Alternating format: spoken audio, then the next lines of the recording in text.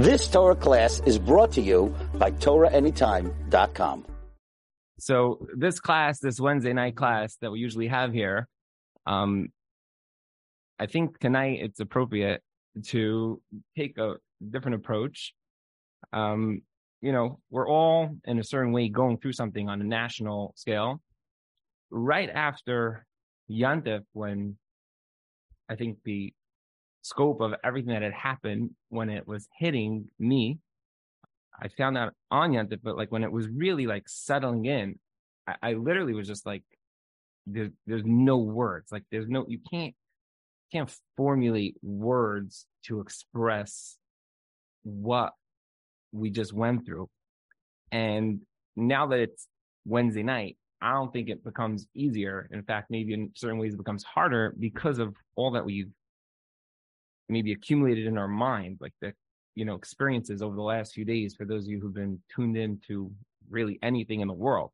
So I don't know that it gets easier, as this unfolds. So tonight, it's not really, don't mean to bust any bubbles here, but it's not necessarily, me sharing any pearls of wisdom, as much as I do want to open the floor at the end for anybody who wants to share anything or say anything that you think could be a chizuk to people. And I sort of just want to take you through my own, like my own personal, just emotional roller coaster, I'll say, from the minute we started finding out like the things that happened, and maybe one or two lessons that we could all, work on together just to be machazik each other and, in light of the whole situation. So for me, I was in shul and it was Simchas Torah on Shabbos, and we started to hear like something was going on. I didn't know exactly like what, but we were hearing like, we should say to Tehillim, like there's a matzah going on in Eretz Yisrael. We've all been there. I think we've all been there, like where you hear like something, it's like there's a pikua, there's something going on. And I think that like in my mind, that's what it was. It was like, there's probably like a serious attack somewhere. We've had this before. But I think as it unfolded, it really struck me that this is really, in a way, like a once in a lifetime calamity event. There's not something that there's no precedent for this. It's not like, oh yeah, remember the last time there was a bombing, or remember last time there was nothing in our life. There was never something on this magnitude that has happened to the Jewish people that we can go back and be like, oh yeah, I remember how I dealt with this last time. There's never been such a time. It is such a massive calamity that the scope of it, I think, is hard for us to even like process. I have this rule that I learned a while ago. It's something called the Anne Frank effect, which is that if you try to make sense of the Holocaust, for example, the Holocaust is 6 million people. Our brains cannot wrap around 6 million people. So it's not possible. You can't understand what 6 million people is. 6 million people is, if you took 6 million people and they held hands, they would circle the earth 3 times. You can't understand what that means. You can't. You can't. Your brain can't get to such a place. It's not possible. So the Anne Frank effect is that there weren't 6 million people killed in the Holocaust. It was 6 million and one. And just focus on that one. And that's something that we can understand, that if you then understand that you're now multiplying by a digit that's just so exponential, it's so big, it just the gravity of what happened, I think, sets in. So to me, I was thinking over Yontif, we started hearing about like people being kidnapped and the captives and everything. I don't want to go into the details of the story, but we started hearing that. It struck me how I remember when Rabashkin was released, and I remember I was driving that night and I pulled over on the side of the road because I couldn't see because I was crying. And my eyes were filled with tears. I was so happy when one Jew got out of an unjust situation. I was so thrilled. I remember I pulled over on the side of the highway. I was just like, woo! Like I was so happy one Jew got out. I was like ecstatic, right? And you just contrast that with 150 people, 200 people in a situation that can't even fathom. Gilad Shalit, when he was released after 5 years in captivity, we gave up 1,000 terrorists, but we were like, who cares? He got one Jew back. Right? One Jew, we got one guy back for 5 years. He was like on our collective conscience. And then all of a sudden, like we got him back, like there was such a relief, like, wow, the simcha. And you try to multiply that feeling of dread for 5 years by 200. 200, that's a multiple. I don't think most of us could wrap our collective brains around. It also struck me on Simchas Torah. I was like thinking, like the earliest time that we talk about, like, Arabs massacring and doing things was really like 1929. Obviously it goes all the way back thousands of years, but I'm talking about like in recent history, since when, like what we heard of like when we were younger, right? Was Hebron in 1929. Everybody heard of the Hebron massacre, right? Slobodki Yeshiva, right? Everybody heard the story. And we talk about it. It's almost 100 years from that massacre. 100 years. We still talk about that massacre was the Hebron massacre. Before the Medina, before they were blaming this and that and everything, right? It was simply Arabs hate Jews. They want to kill them. And that's their national charter. That idea is in our minds for 100 years. We talk about that story. And that story, there were like 67, 68 people that were killed. Think about that for a minute, right? You multiply this, that's 5%, 5% of what happened here, 5%. For 100 years, we talk about that story as being like, it was a massacre. It was 5% of what happened. It's hard for us to wrap our brains around what happened here. And what struck me was that I think, we've all been through COVID, which is also something which was like, we've never been through something like that, right? They talk about like in 1920, they went through whatever they went through. And in 1820, it seems like every 100 years, there's this outbreak, right? And in a certain sense, what struck me was that they talk about like cumulative stress. I think maybe you could disagree with this, but I think that COVID in many ways was cumulative stress, right? We saw it coming, Wuhan, China, right? And then China shut down, and this country shut down, and this country shut down, and Italy shut down, and it was one guy in the 5 towns. Like it became like this progressive thing. And then obviously it lasted, and people started getting sick in the hospitals.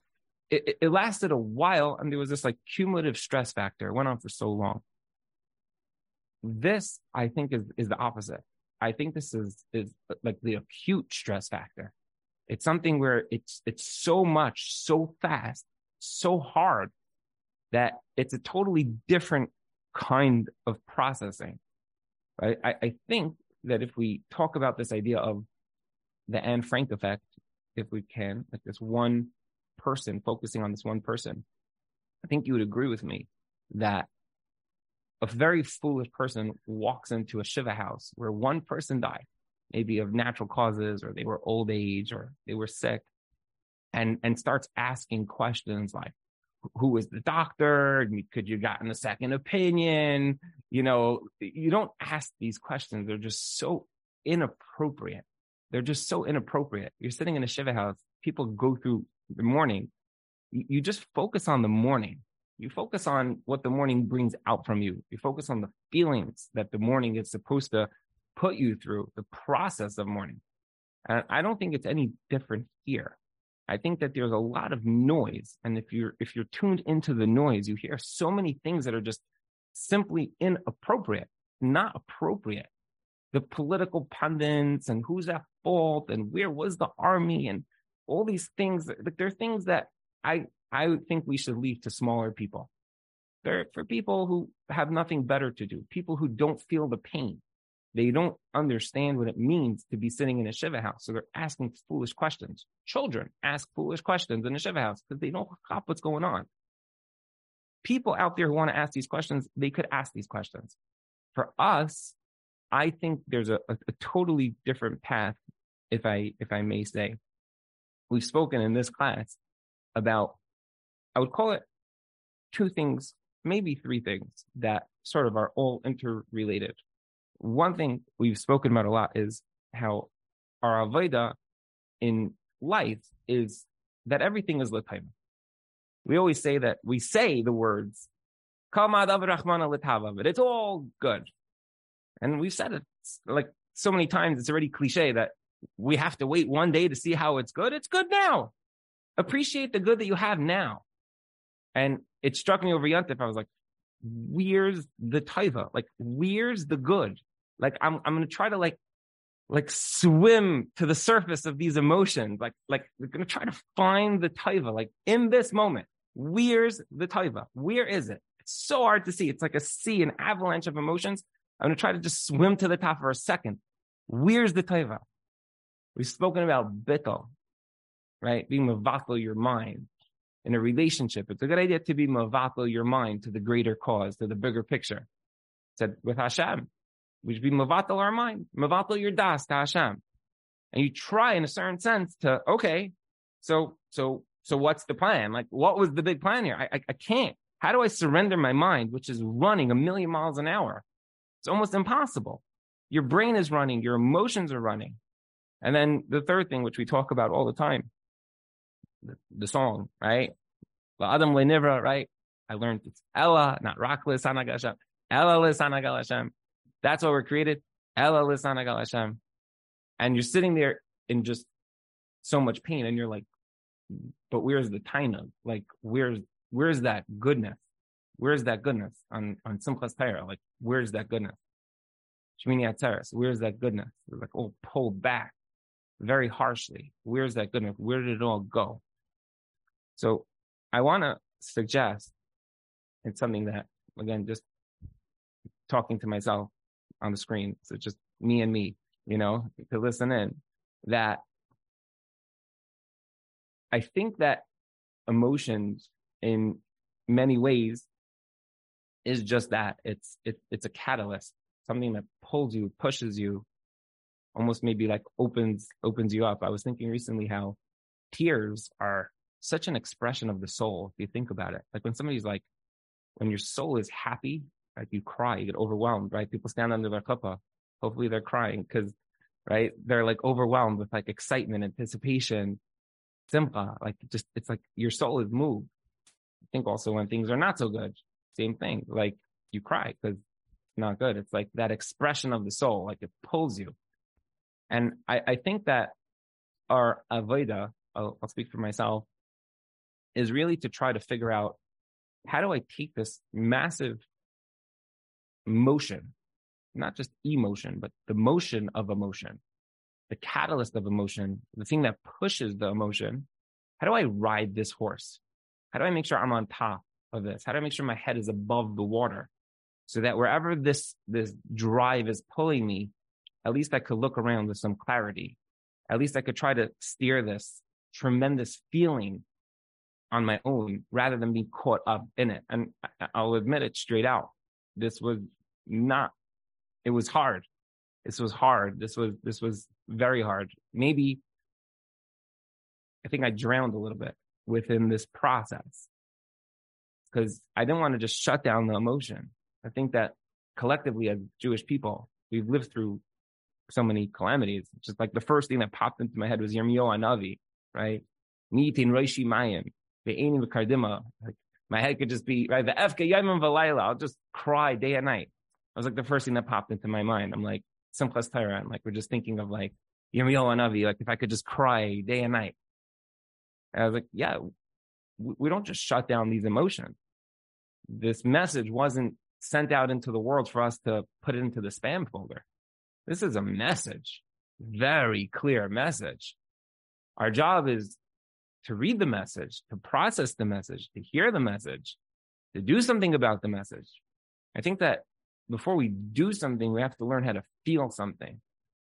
And the feeling can't be a feeling of, I'll suppress it, I'll look away. If that's our anesthesia, because it's too much for us, fine. But at least let's recognize that there's something there. And what struck me, and I'll say that I think this is the first taiv, the first good that just struck me. I was like, so I feel the pain. So that means that I'm alive. If somebody doesn't feel the pain, then they're just emotionally dead. If you don't feel that pain, then there's something wrong with you. And I was like, that's taiv. That's good. I feel it. I feel it. It's good. Right? Ask a soldier who's critically wounded, like they pinch his leg, they pinch his arm. Like, do you feel this? If he says no, there's a problem. When he's like, "Ow, get off of me," they're like, "Okay, good. Baruch Hashem, you feel pain. Okay, good." That means that things are flowing. It means that you're alive. The first thing that struck me simply was, it's good. I think that there's such a movement that we should bring about simcha. If you watch some of these clips with these soldiers, they're dancing. I think because we definitely want to make sure that people are not caught up in the terror that's involved in this. No question about that. That's going to make you sink. It's going to make you drag behind this horse, this emotional horsepower that's pulling us in one direction. You'll sink. So yeah, you have to balance it with simcha, no question. But we have to understand that we're balancing it. We have to understand that the feeling, that negative feeling, is okay. It's okay. So many people reach out to me. They're like, "I'm crying a lot." I cry. Like, people reached out. They're like, "I have so much anxiety." Like, okay, it's maybe a little bit worse, starting to like sink below the level. You know what I mean? Like, we're going below the water. Make sure you're treading water. Make sure your head is above the water. But the fact that we have the feeling, I think, is okay. I think it's healthy. I don't think there's something wrong with somebody who wants to feel some pain. Pain is a catalyst for many things. And if we feel that pain, I think it's good. It shows simply that we're alive. It also struck me during just the course of Yantiv. It was almost like this weird dichotomy, because everyone was saying, the Rabbanim was saying, everybody was saying, like, it's Yantiv. You have a mitzvah of Simchas Yantiv. It's like, yeah, you have a mitzvah of Simchas Yantiv, but like, you're also, you're finding out, you're knowing what's going on. And I know some people didn't find out till after Yantiv, right? A lot of people didn't even know anything till after Havdalah, right? Everybody, I think, was different. By us, in our shul, somebody told somebody right in the beginning. So we look sort of like, as things were unfolding, people were getting more and more information. It was like this weird thing. You're dancing on kafis and like somebody's telling you another tragic thing. And I was like, isn't this like the embodiment of the Jewish people here? Like, we're like crying outside the circle and dancing inside the circle, and we're crying outside the circle and dancing inside the circle. This is like this like amazing moment of like emotion, because our avodah on Yantif it's Simchas Yantif. It's a mitzvah. You have a chiyuv to be Simcha on Yantif. And then at the same time, it's like, but the reality of what's going on over here is like pulling. And I remember as I was davening, I was just, certain words were just jumping out at me that I've never like expressed or never felt these words before. Right? We were benching, and I was thinking like, right? Like Eretz Yisrael is taiva. Eretz Yisrael is good. It's good. The whole world wants to run away from Eretz Yisrael now. Like, the shekel is dropping. There's no flights anywhere. I was like, no, right? We say this all the time, right? It's taiva. If to remind ourselves, like, it's taiva. Hashem gave us this land. When I was a kid, my family decided to split up the whole Sefer Tehillim for me and my siblings and my parents. And every week we all finished Tehillim together. It's something we're doing since I'm probably 4 or 5 years old. And a few of the kapitals that I say, Nun Aleph through Nun Hey, is part of my group. So I've been saying these psukim for probably 35 years. And I'm older than 35, so I've been saying it for maybe 35. And now that people and communities are splitting up, so I took those psukim. I was like, I'll take these psukim and I'll say this. I'm familiar with it. I'm going to say it, but I'm going to try to really say it. And it was like also words that I've been literally saying for 35 years. We're jumping out of the siddur, the Tehillim. I was like, I can't believe it. I can't believe that I've been saying these words with no meaning, no heart. Like, didn't even understand the words that I was saying. Heitiva b'rtzoincha es tzion tivne chaimis Yerushalayim. I'm saying this for 35 years and just never became real. And I was thinking, isn't that taiva? Isn't that good? Go to 1 million speeches about something, 1 million speeches about something. To make something real in your life, that's what comes out of this. We talk about the idea, Rak l'san Hagal Hashem, Rak l'san Hashem. You could hear that song, either the old one or the new one, 1,000 times. You could go to 1,000 classes. It won't give you 1% of experiencing what we are collectively experiencing and feeling in a real way the things that we're really feeling today. That's type. That's type. There's a connection here. Somebody could talk to you. They could tell you a story. You're living through the story right now. You could hear about a story that happened in 1929. Can't relive that. Right now, you're living through something. There's an opportunity here if we grab onto it. You probably know already that I'm an accountant. The last week of tax season. And it's interesting because I finished Yantif, and usually like I run back to the office because it's like we missed the whole Yantif. We don't work on Chalamayit, and we got to get taxes done, and we're emailing clients. And this was probably the first year that I didn't run back to the office Matzi Yantif. And before I was saying, yeah, I'll be in the office Matzi Yantif, and then I couldn't. And it struck me that we live our lives. Maybe you could relate to this. We live our lives where we have things that are such priorities. We have to do this. We have our deadline, right? Death and taxes, like the two things in the American thing. There's nothing else in the world but death and taxes. That's the only thing that's sure, right? Like, who cares? Obviously, we can't live our life that way. Obviously, you don't want your accountant saying that.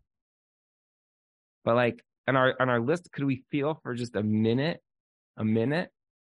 like take any of the people who've gone through whatever they just went through and say to them, like, would you rather go through what you're going through? And it's hard to even say these words, or have the regular stresses of our everyday lives. We'd give anything to have the regular stresses of our everyday lives. The things that we think are so monumental, those fights, those things that like are so petty. It just puts it in perspective. Matzi Yantif, after all the things that we had going on over Yantif.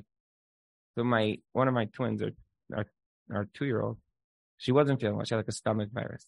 Now, admittedly, I'm not the husband who gets up at 2:00 in the morning to go take a shift. It's just, I'm not built that way. Okay. I have helped a lot around the house. Baruch Hashem. Hopefully my wife doesn't have too many complaints. But they got up at 2 a.m. and like watch a baby. Very hard for me. Like I need to sleep. I need to make sure I'm rested. I'm just like an istiness. It just totally throws me off. And as a few of the kids were up late during Yantif, my wife was up a lot. Came Matzi Yantif, this baby was shrieking. She was in pain. This was after me sitting and processing so many of these videos. I went into the room. I was like, told my wife, I was like, sleep. I got this. I didn't sleep a wink the whole night. I was up with the baby.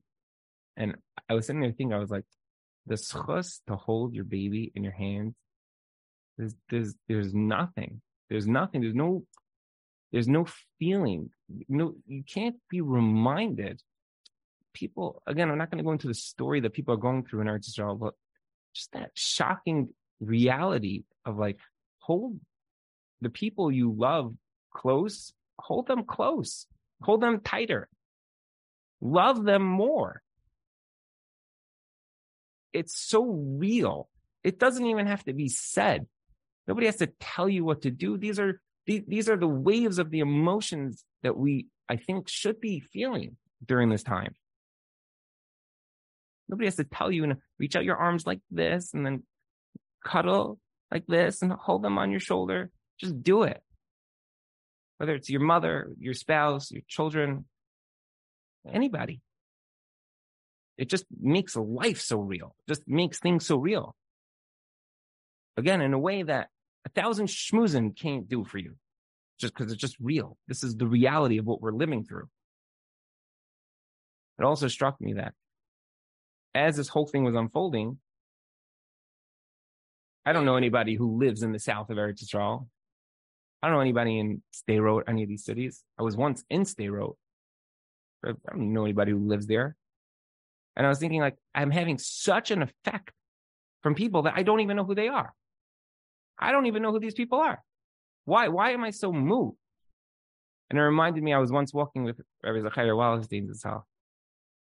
And he turned to me and he said, Ruven, pick any Jew in the world you want. Anybody, the most reprehensible person that you could imagine. I would rather get a smack from that person than a hug and a kiss from any guy. And we kept on walking. Whoa. What was that? Where did that come from?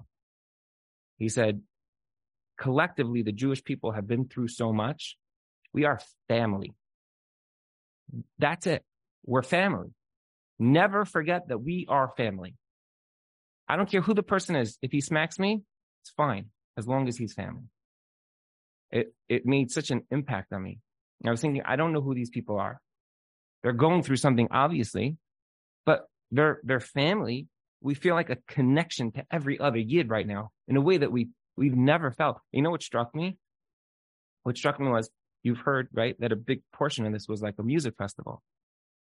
What struck me was the Gemara says that Reb Chanina ben Tradian was one of the Hasara Harugei Machas, right? And they took him out to be killed. And they tied him up and they put a Sefer Torah and they were burning Reb Chanina ben Tradian. It says that the executioner put wool over his heart so that his death would be delayed. And his Talmidim turned to him and they said, Rebbe, what do you see? And he said, I see that the parchment is burning, but the letters are just flying up to Shemayim. And they said, Rebbe, open your mouth and just allow yourself to die quicker. And he refused. He said, no, I'm dying al Kiddush Hashem. I'll take my sweet time. I have the schus to do this. I'll take my sweet time. And the executioner was so moved by his interaction with his Talmidim that he moved away the wall and he allowed him to die earlier. And then he jumped into the fire himself and he was burned. And the Baskal came out. And the Baskal said that Reb Chanina ben Tradian and his Hamas operative, the Roman soldier, executioner, they both were Mekadesh Shem Shemayim and they both go straight to Gan Eden. That's what the Gemara says. They both go straight to Gan Eden. They were both Mekadesh Shem Shemayim in a second. And they both died al Kiddush Hashem. They both go straight to the Kisei HaKavod. There's 1,200 Kedoshim.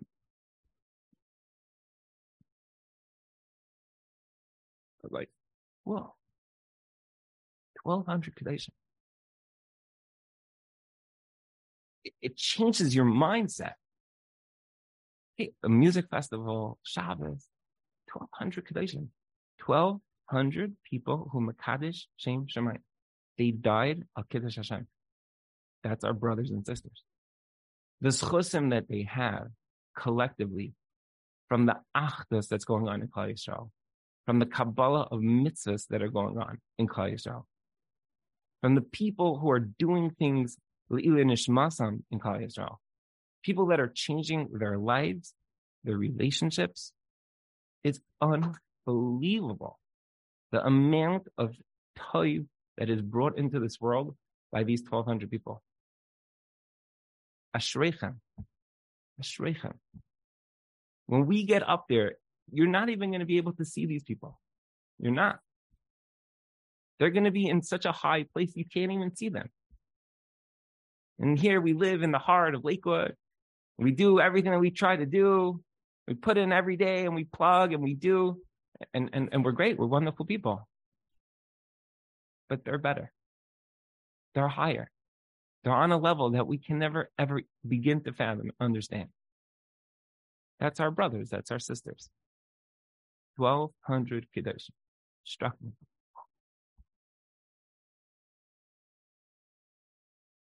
Also struck me that I think anybody here would give anything to be able to walk the streets of Yerushalayim, walk the streets of any city in Eretz Yisrael. I was like, there's nowhere I want to be now other than there. You just want to be part of like what they violated. Struck me like if somebody would chas v'shalom break into somebody's house and like just walk around, maybe like touch the furniture and then walk out. You'd watch them on your video cameras in your house. You'd feel so violated. Like, get out of my house. Like Timu es heichalecha, like you came in, like what did you do? Get out of here. You don't belong here. I was leaning on Simchas Torah morning, and after all the things that Moshe Rabbeinu blesses all the different shvatim, he says a pasuk. It's a bracha, which Rashi says is the first bracha that he gives collectively. He says, "Barzo u'nechayches min alecha."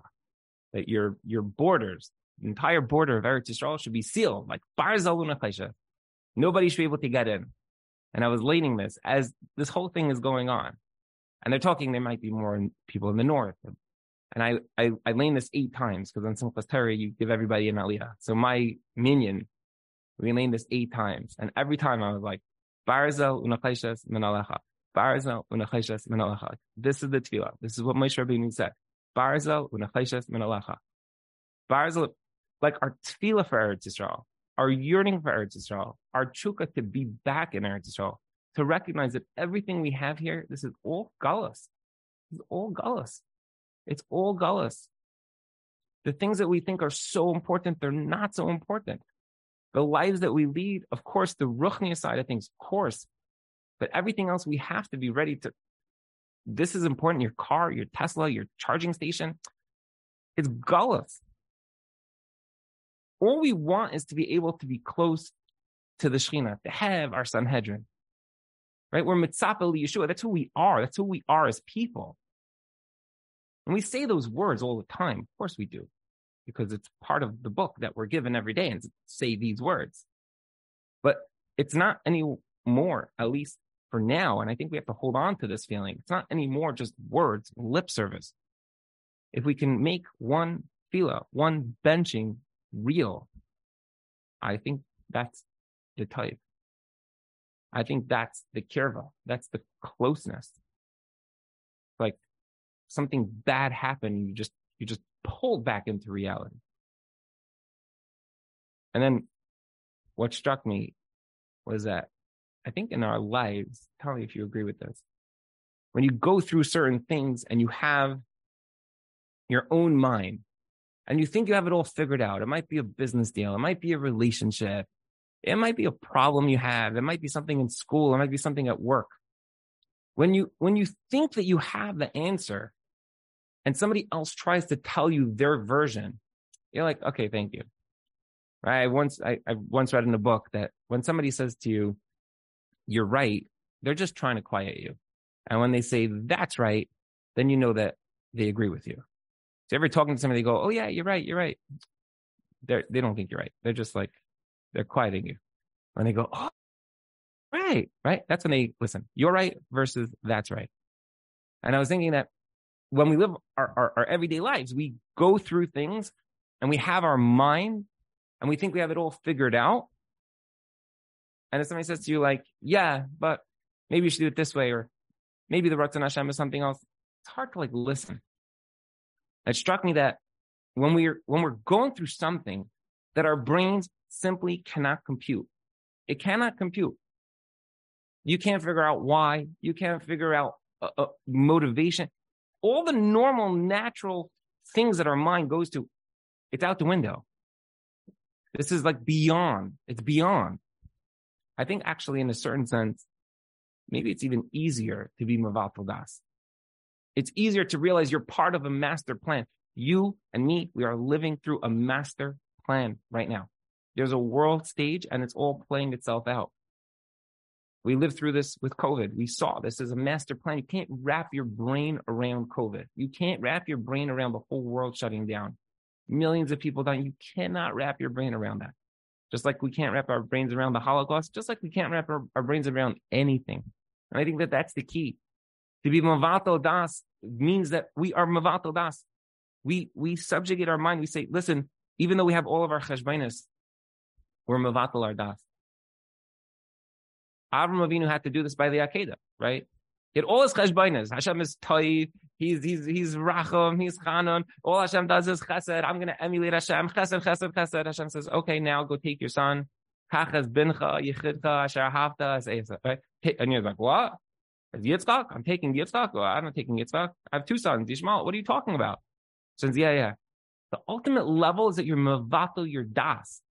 All your cheshbainis go out the window. Within our lives, we live our lives for mevatel our das. Sometimes it's a challenge. I think in many ways over here, it's not so hard anymore. Not so hard anymore. I think that in a way, without us really realizing it, at least for the time being, I'll say, I think we were all just drafted into this massive collective army. You may not have gotten like the paper in the mail. You may not have to fly to Eretz Yisrael, but in many ways, we were all just drafted into this massive army. I think that by just recognizing who we are, recognizing that we're connected, right? Yisrael v'Yiraisa v'Kudsha Brich L'Chadu. There's Am Yisrael, there's Eretz Yisrael, like the collective people. We have to just recognize that we are part of this army. I just want to say two stories which I heard, which blew my mind.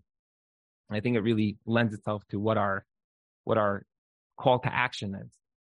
Two stories very quickly. I'm sure you heard that there were two places that were Shomer Shabbos, and all these places, there were 21 places that were attacked. And there were two cities that were completely Shomer Shabbos. And they came there, and they like rattled the gates for a second, and then they ran away. And they left them alone. Two places, right? And that really blew me away, because they got through the Gaza fence. Getting through this little security should have been nothing. But they came, shook the fence, ran away. Unbelievable. There's a different story, which also just jumped out at me. A guy who was not Shomer Shabbos, he went to Uman. And in Uman, he met somebody, and the guy was being mecharev him a little. And he was mechazik him, like, I think you should try, like, be mechazik on Shmir Shabbos. And this guy came back to Eretz Yisrael, and his friend told him, hey, you should know there's this big music festival coming up, going on for a couple of days. And he went. He was there. And as the sun was starting to go down on Friday, he got like a little her tshuva, and he was like, I don't think this is the place for me. And he ran. He left. And he was obviously gone by the time this whole thing started. Right? Little pintle of something sparked up. It just reminded me, like our Berkowitz always talks about how, like, the idea of halacha is the fabric of existence, the fabric of the world we live in. When we keep halacha, when we do the things we're supposed to do, it just creates this like safety net. When we're just, mekokol, when it just is lax, when it just falls off to the side, creates a hole in that protective layer.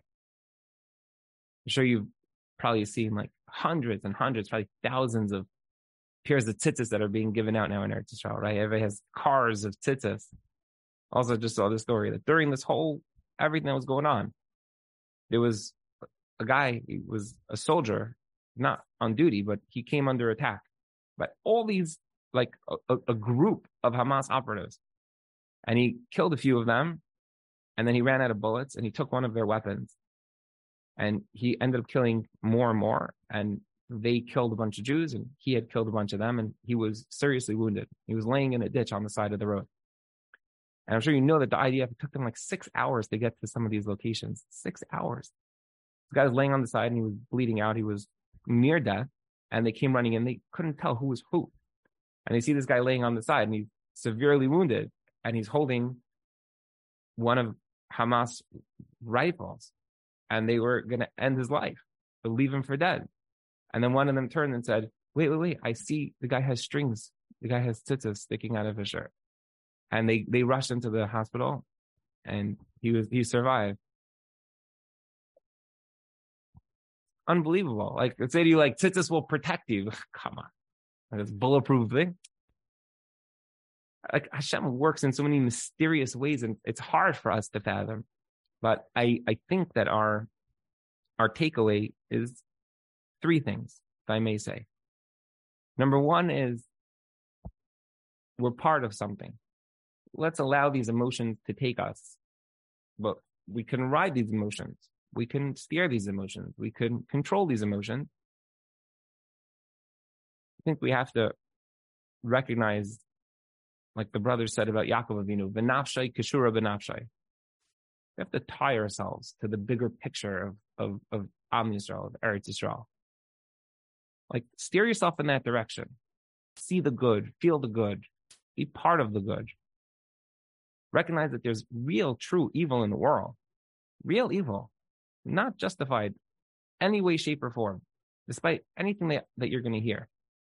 Even like liberal media personalities are saying to each other, like, are we wrong? Do we have to rethink our narrative over all these years? Like they're saying to themselves, you hear them talking, published videos, they're talking to each other. They're like, were we saying the wrong things all these time? We kept calling them freedom fighters. We kept calling them militants. Is there something wrong with us? The answer is yes, there is something wrong with us. Rabbi Berkowitz always talks about the idea that we have a very clear definition of right and wrong, of toiv and ra. That's what we have. The conscience of a yid, Hitler, Yamach Shemai, right? Mein Kampf, my conscience. He hated us for that. He killed 6 million of us for that one idea, that we have a conscience. It's when we take that conscience and we get so confused as to what's good and what's bad. When we start to blur those lines and everything becomes gray, whether it's in halacha or when it's just understanding what is good and what is bad. Eretz Yisrael is toiv ma'ayid. That was the mistake of the Meraglim. They started blurring everything. No, it's toiv ma'ayid. It's good. You bench, it's toiv, it's eretz, chemda, toiva urachava. We have to say it. Remind yourself, mein Kampf, my conscience. What does your conscience tell you? What is your good? What is your bad? You see things that are bad, say that is bad. The world we live in today is everything is blurry. It's very unclear. Speak your truth. Identify yourself as whatever you want. You could be a lamppost. You do whatever you want. It doesn't make a difference. As long as that's how you feel that way, then great. Who am I to tell you what you should feel? That's your truth. It doesn't matter what truth is. And we're like, no, there is truth. There is good and there is evil. Celebrate that you're on the side of good. My son Jimmy said, even some people, when it's cool to be good, they're on the side of good. You know what I mean? Like when the good is winning, then you're like, now I'm a fan. It's not so geschmack to be on the side of good when good is down. Remind yourselves you're always on the winning team. You're always on the side of good. The end of the story, what will be? Hashem is writing the script. Hopefully this is just another one of the birth pains of Mashiach, and he's here very, very soon. But just remind yourself, I'm on the side of good. V'nafshay kashura b'nafshay. Like connect yourself with that. Connect yourself with our people, our suffering, our words, our tehillim, our davening. I think the last thing is just simply just making sure that the things in our life are real. Take anything. It could be benching. It could be asher yatzar. It could be a bracha achrona. It could be davening. It could be anything. Just make it real. One thing, one tefillah, one bracha, one kapitel tehillim every day. This is my real. I'm going to remind myself what's real. These Kadeshim don't need our spasim anymore. They don't. But in their space, in the space of the soldiers, the men and women who are putting their lives on the line to defend good against evil. We have to be the back army. They have the soldiers on the front line. They have the intelligence officers, and right behind them, the one that's really supporting all of them is us. Our mitzvahs, our davening, our tehillim. Nobody in their right mind would think Shabbos is going to save you. Tzitzis is going to save you. Yeah, it's real. It's real. It has to be real. And it has to, we can't do it 24 hours a day. We can't. We do it for 2 minutes. 2 minutes of just living life as a real Jew. And in that space, Hashem should just cast this net, this massive blanket, surrounding Eretz Yisrael, surrounding us, our families, protecting us, and our soldiers, and our civilians, and all the people who need this shmirah, and all the people who need the refuah, and all the people who are separated from their families.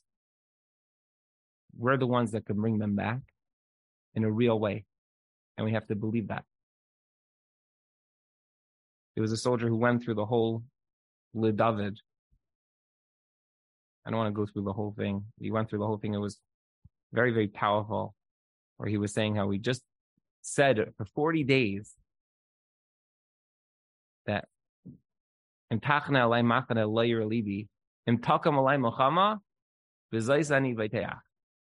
was smiling into the camera, it gave him so much nachat. He was like, we just said these words for 40 days, right? They want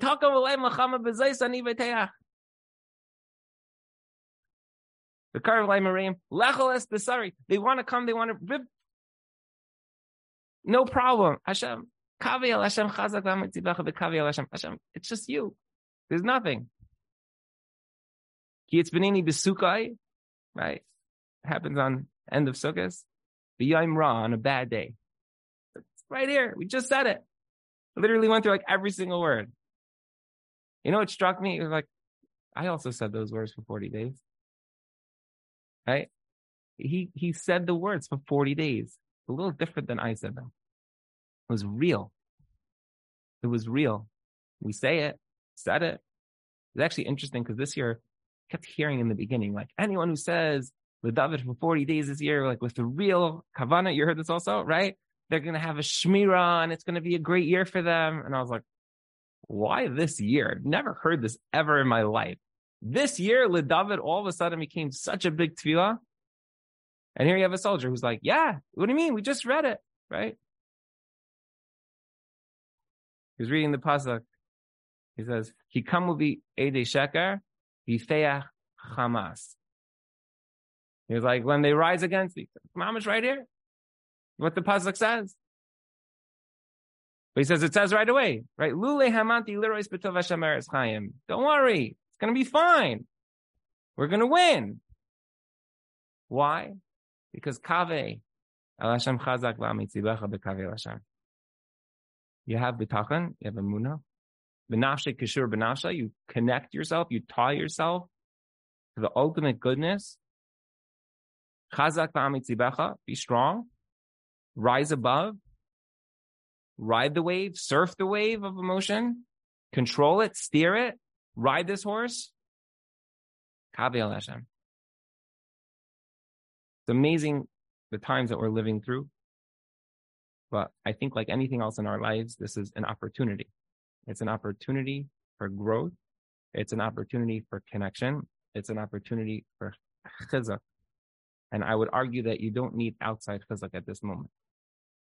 Maybe you do need people to tell you things, but there's so much nuclear energy inside of each and every one of us right now. It was just thrust upon us. And you have no choice. Almost like you have no bechira right now. There's so much going on inside. Just channel this for good. Don't go underneath the wave. Don't allow like the wave of terror and all of the things that can bring you down. Make sure that you keep your head high. And Amir Hashem, this should just be a catalyst with Taiva and a way for us all to connect to each other, to our Yiddishkeit, and of course, to Hashem. You've just experienced another Torah class brought to you by TorahAnytime.com.